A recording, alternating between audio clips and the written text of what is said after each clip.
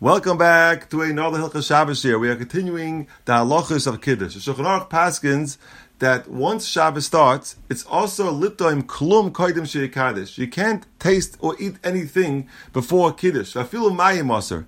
Even drinking water is aser. Even simple thing like drinking water is aser before you make Kiddush. And the halacha is, even if you made early Shabbos, you're Makabel Shabbos before Shkia, once you Makabel Shabbos, you cannot eat or drink anything before you make Kiddush.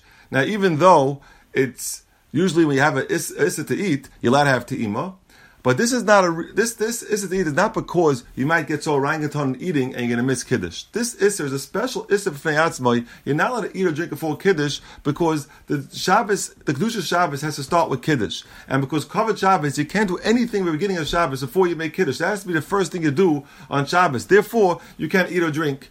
And Kiddush is different than Havdalah. Havdalah, you also can't eat or drink before Havdalah, but water is mutter. Masha'inkin Shabbos, Friday night, before Kiddush, it's usher to drink even water. And the reason is because we find the idea that Shabbos v'yontiv kavas l'maiser, which means very quickly, like this, that in Eretz Yisrael is a mitzvah, you have to take off maiser from all the produce.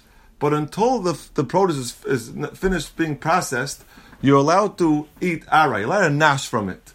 But once you reach a Shabbos, even the produce was not fully processed, you're not allowed to even nash from it because Shabbos alone has the power to elevate the food and make it into processed food. And therefore, the same thing to fry water. Shabbos has the power to elevate water into a chashuva drink, and therefore you cannot even drink water like the Shulchan Aruch paskins. You cannot even drink water once you makabel Shabbos before you make Kiddush. For example, if a lady lights Shabbos candles, once she lights Shabbos candles, she cannot have a coffee because once she's makabel Shabbos, she cannot drink anymore after she's makabel Shabbos.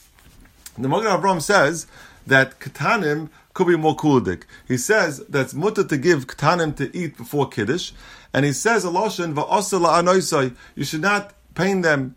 And therefore, some are medayik from that not only healthy foods could they eat before Kiddush, even nash, which is not healthy anyway, but they can eat that before Kiddush because you shouldn't bother them. They're not on the level yet that they have to practice the isser of eating before Kiddush. The Chacham only geyser a lot of times the mitzvah of chinuch when it came to machalos asuros, something that be'etzem is aser. But here's the halacha, not to eat before Kiddush. They did not make this gzeira on ketanim.